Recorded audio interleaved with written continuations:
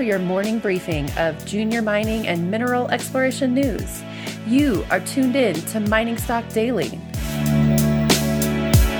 Now, reporting from the Clear Creek Digital Studios in Denver, Colorado, here's your host, Trevor Hall.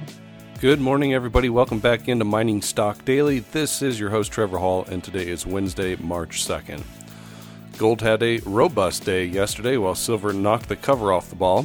Gold jumped $43 per ounce, or 2.27% to close at $19.43, while silver galloped for $1.18 per ounce higher, or 4.8% to close at $25.43. Following the lead of the metals, the mining stocks soared, with the GDX spiking 4.3%. Several primary silver stocks were up over 10 percentage points. The Mining Stock Journal said that the precious metal sector, while certainly responding to the geopolitical news flow, is starting to rediscover the true price discovery. Days like Tuesday are a product of the coiled spring effect that has been created from the price suppression by the banks to keep rising gold and silver prices from reflecting the ongoing devaluation of fiat currency caused by central bank money printing. The Mining Stock Journal also noted that the precious metals sector looks technically overbought, but based on the weekly RSI and MACD momentum indicators, the sector will be heading considerably higher over the medium to long term. That said, unless the war news out of Ukraine gets worse, it's said that precious metals investors should take at least some profits in preparation ahead of a likely pullback. We'll get to the news out of the miners and explorers here in just a moment, but first a quick word of today's sponsor. This Mining Stock Daily Morning Briefing is brought to you by Integra Resources. Integra Resources is advancing the past-producing DeLamar project in southwestern Idaho. The company has continued to demonstrate resource growth and conversion through greenfield and brownfield exploration and plans on delivering a pre-feasibility study in Q4 2021 to further de-risk and advance the project towards permitting. Integra Resources trades on the TSXV under ITR and the NYSE American under ITRG.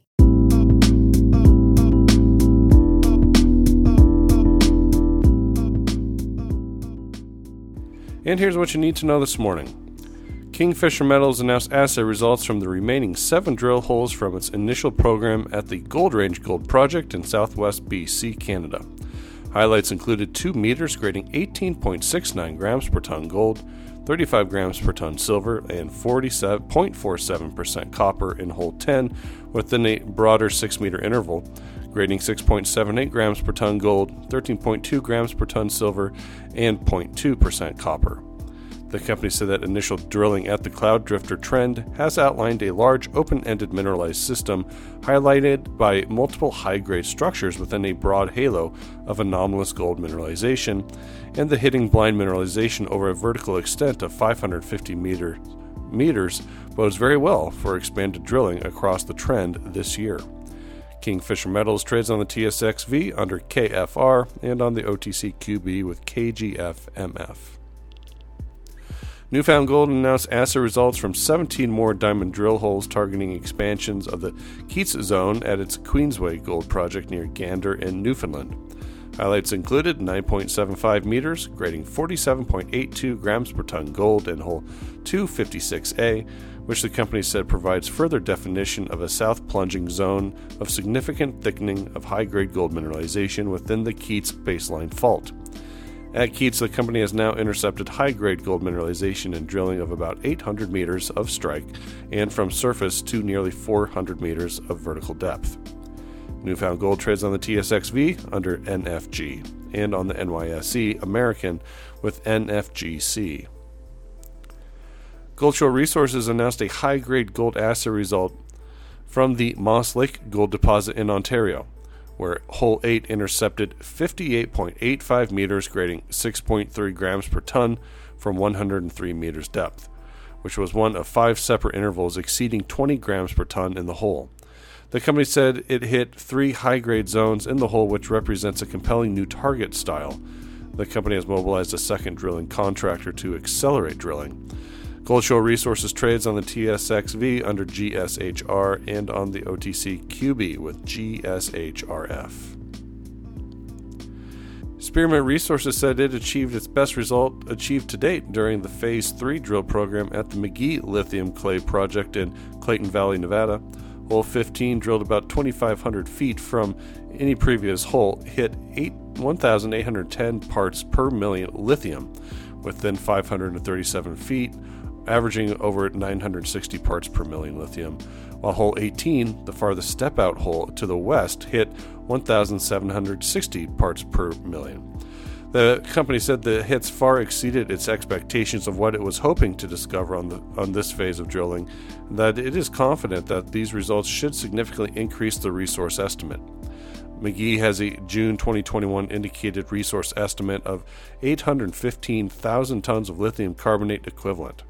Spearmint Resources trades on the CSE under SPMT and on the OTC with SPMTF. And finally, Ethos Gold appointed Rob Carpenter as chair together with Craig Roberts. Rob Carpenter is a professional geo, and he has over 30 years of corporate and technical mineral exploration experience for junior and major mining companies.